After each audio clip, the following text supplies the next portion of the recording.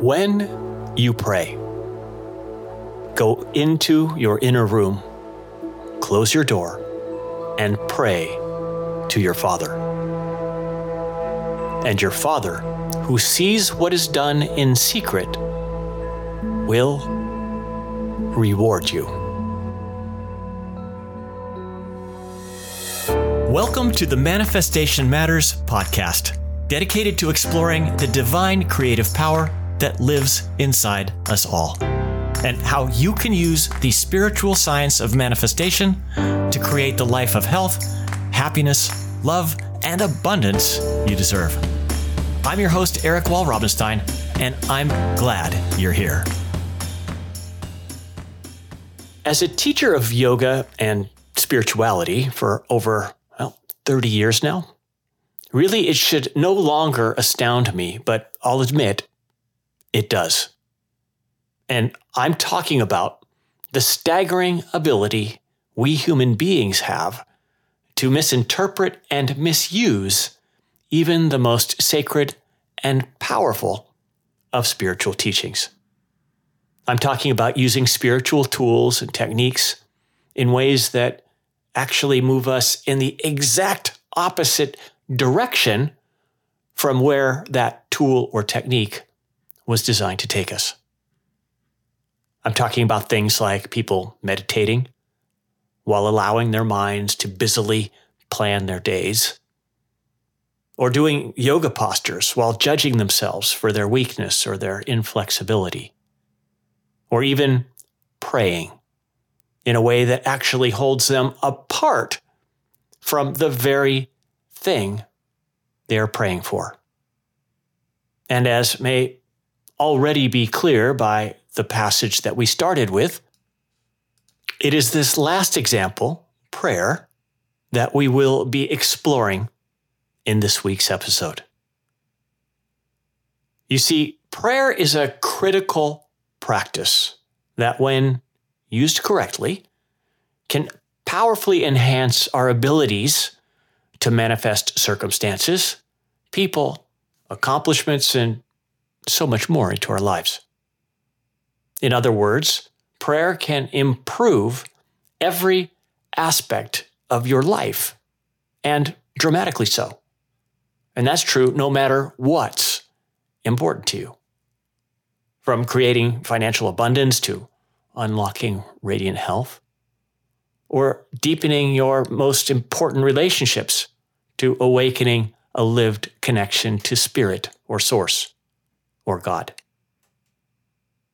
But again, it's important to note that's only when it's properly used, which also means properly understood.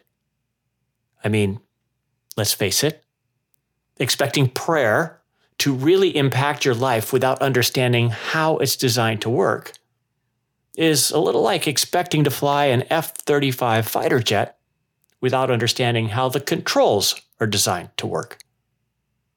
And I can tell you, the clear understanding about the mechanics of how prayer actually influences our reality is something that is far more rare than you might think. Which is why so many of us never see our prayers answered. That's why in this episode, we're exploring the practice of prayer, specifically in the context of aiding us in our ability to consciously create or manifest whatever it is that we want in life. We'll be looking at a very specific definition of prayer that's quite different from what most of us have been taught. And we'll be exploring the most prevalent mistakes that strip prayer of its power to positively impact our lives. And we'll be discovering the secret to unlocking the true power of prayer wherever and whenever we wish. All, again, in the context of manifesting the kind of experience you wish to have. But before we get to any of that, we've got a couple of very important reminders we need to take care of first. So let's start there.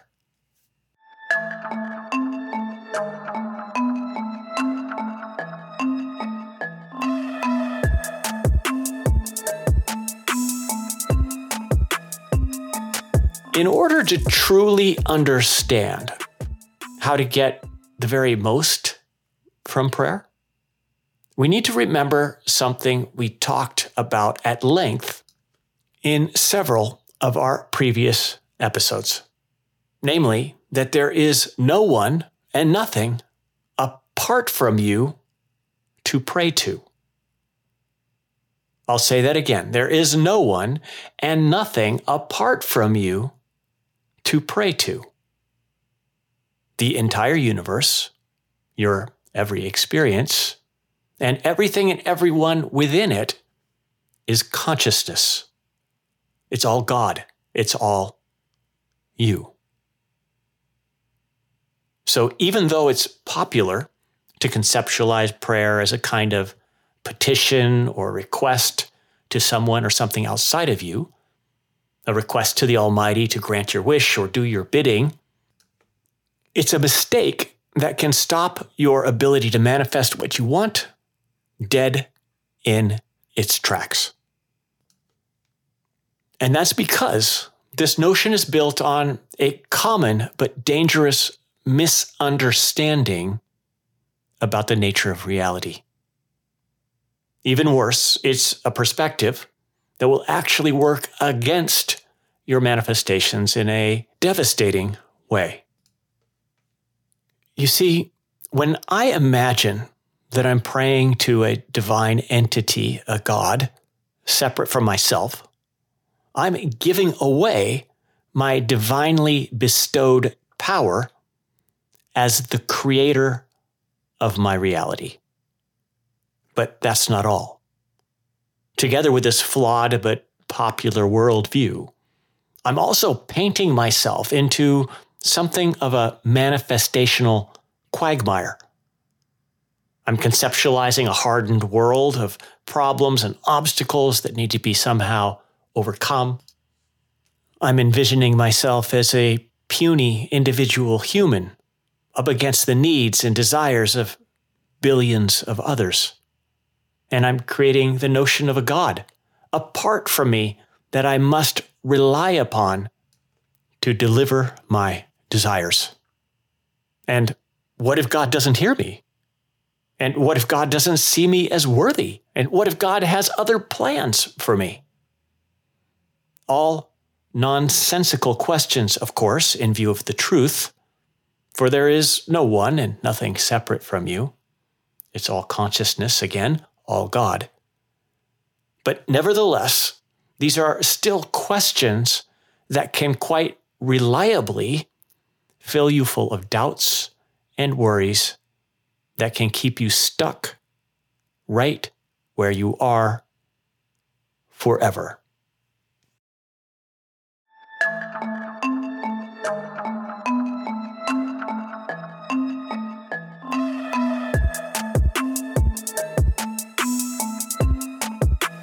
So if there is no one and nothing separate from yourself, and everything, including this human body-mind that you believe yourself to be, is merely consciousness, why pray at all? I mean, praying to oneself seems like a pretty ridiculous waste of time, right? Well, I'll admit, indeed it does. But that's only when we forget how manifestation works. Or said better, when we forget the truth about how the so-called universe works. You might recall back in episode 3, we spoke at some length about the two aspects of consciousness. The aspect that is seen, which we likened to the male aspect of consciousness, and the aspect that is unseen, which we likened to the female aspect of consciousness. And it was there that we talked about how each aspect has, as one might expect, a different role. The role of the male aspect is to impregnate the female with the seed of what is to be manifested. And it does so through the medium of thoughts and, more importantly, feelings. And the role of the female aspect, also known as the subconscious, is to be impressed by or impregnated by this seed and to nourish it and sprout it into existence. To lean on another metaphor, it's as if the female aspect of consciousness is a 3D printer.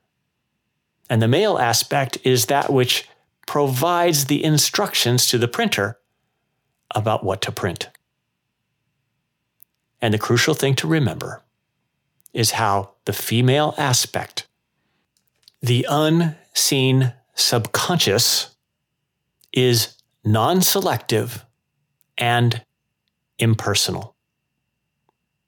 As it is said in Scripture, it is no respecter of persons.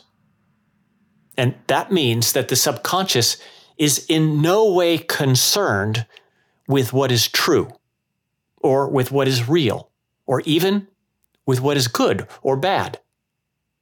It accepts whatever seed is implanted within it by our conscious thoughts.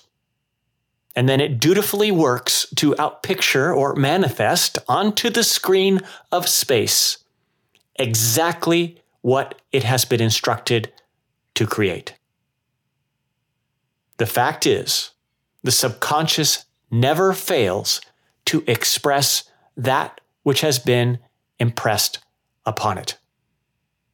And prayer just happens to be one of the most powerful ways to impress the subconscious and therefore to steer the creation of your experience.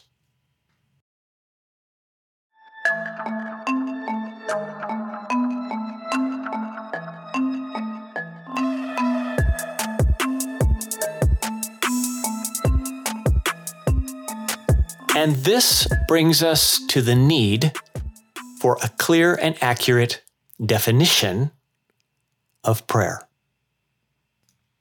For, as we've already seen, prayer is not the petitioning or requesting of something from a separate divine personage, or even an imploring of the forces of the universe to work on our behalf. Rather, it is the act of deliberately and clearly impressing the subconscious or female aspect of consciousness with the seed of our desired manifestation. It's all about providing instructions to the 3D printer that is the unseen divine creator within. And of paramount importance here is that word clearly impressing the subconscious.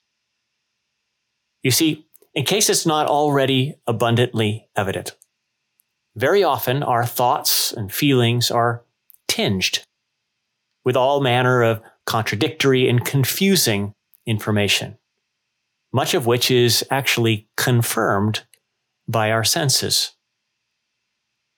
We yearn for a beautiful home for our family, but we look at our bank account and worry that we'll never be able to afford it. Or we crave a loving relationship, but our failed marriage makes us doubt we'll ever find someone who truly loves us. And we're hungry to heal from our past trauma so we can finally feel happy and safe. But we secretly feel like we're damaged for life.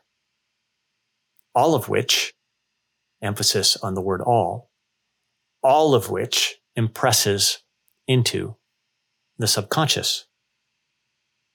And to really understand why this is, so problematic, I'd like you to imagine yourself right now as the subconscious, with the sole responsibility to dutifully manifest into existence whatever is impressed upon you. That which the conscious self believes to be true. Pretty simple, right? And I'd agree. Indeed, it is, right up until the instructions that the conscious self gives you are littered with contradictions. Create a beautiful home for my family, please. And then in the very next breath, it commands the creation of a circumstance in which you cannot afford it. Or deliver me a loving relationship, it asks, immediately followed by a request for a reality in which the person who will love us cannot be found. Or even manifest me as healed and happy. Oh, and also as someone who is damaged for life. You see, it really is true what is said in Scripture. Whatever you pray and ask for, believe that you have received it, and you shall have it. But just in case you missed it, the key word in this passage is not pray or even ask. It's believe. Whatever you pray and ask for, believe that you have received it, and you shall have it. And that's true whether you believe in the home or in the inability to afford it. Whether you believe in the relationship or the impossibility of finding it.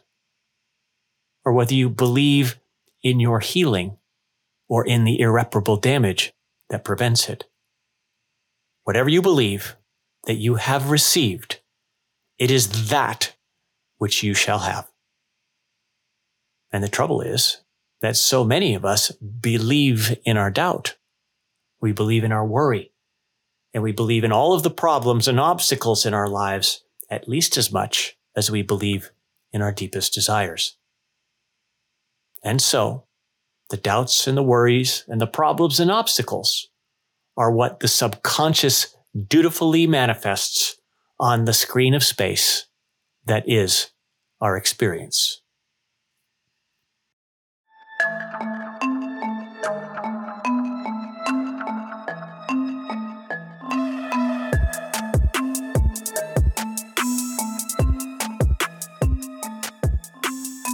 So what about that clear and accurate definition of prayer?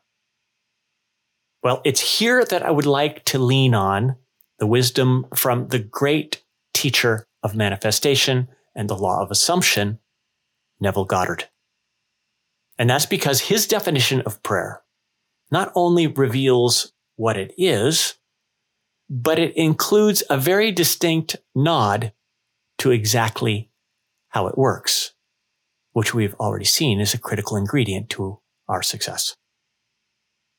So, according to Neville, prayer is the art of believing that which is denied by the senses. I'll say that again. Prayer is the art of believing that which is denied by the senses. And once again, here we are standing nose to nose with that word, believe. Again, whatever you believe you have received, you shall have it. And you shall receive it exactly as it is believed in imagination. So if I believe that I will have a beautiful home for my family someday, the subconscious will manifest my reality as one in which I will have a beautiful home someday in the future.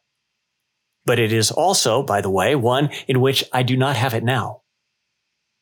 Or if I believe that I'll find love, but doubt that there is anyone out there for me, the subconscious will manifest a circumstance in which I continue to believe I will find love while doubting I will find it.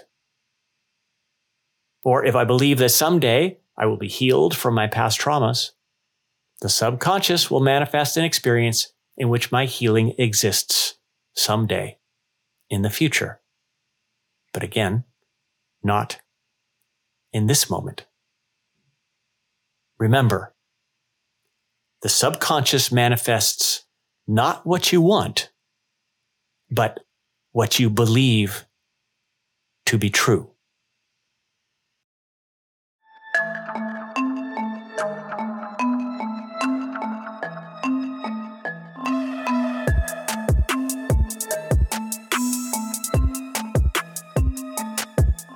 So prayer, then, the art of believing that which is denied by the senses, is a practice that is designed not to implore something or someone outside of you to impart your desires upon you.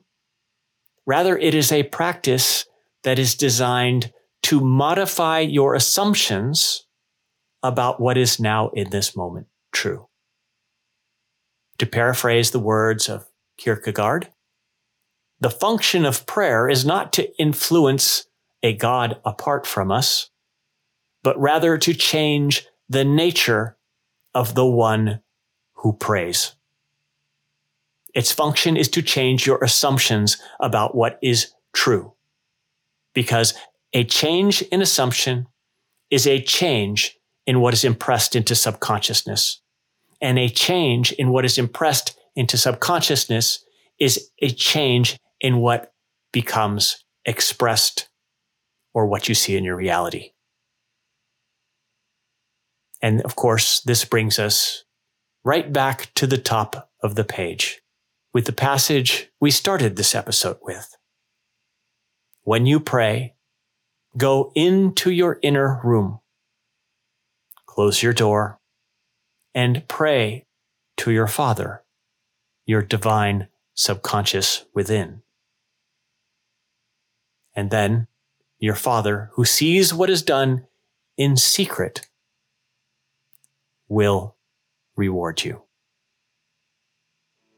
So the invitation becomes this: to pray, but not with desperation or even supplication, but instead with certainty.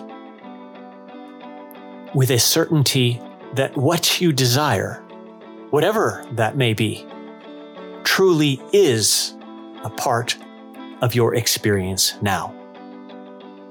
All the while remaining free and clear of what most would call your reality, the three-dimensional world around you, and instead to engage wholeheartedly in prayer as an act of believing in your desire, as a current hardened fact in your three-dimensional world, even if it is denied by the senses.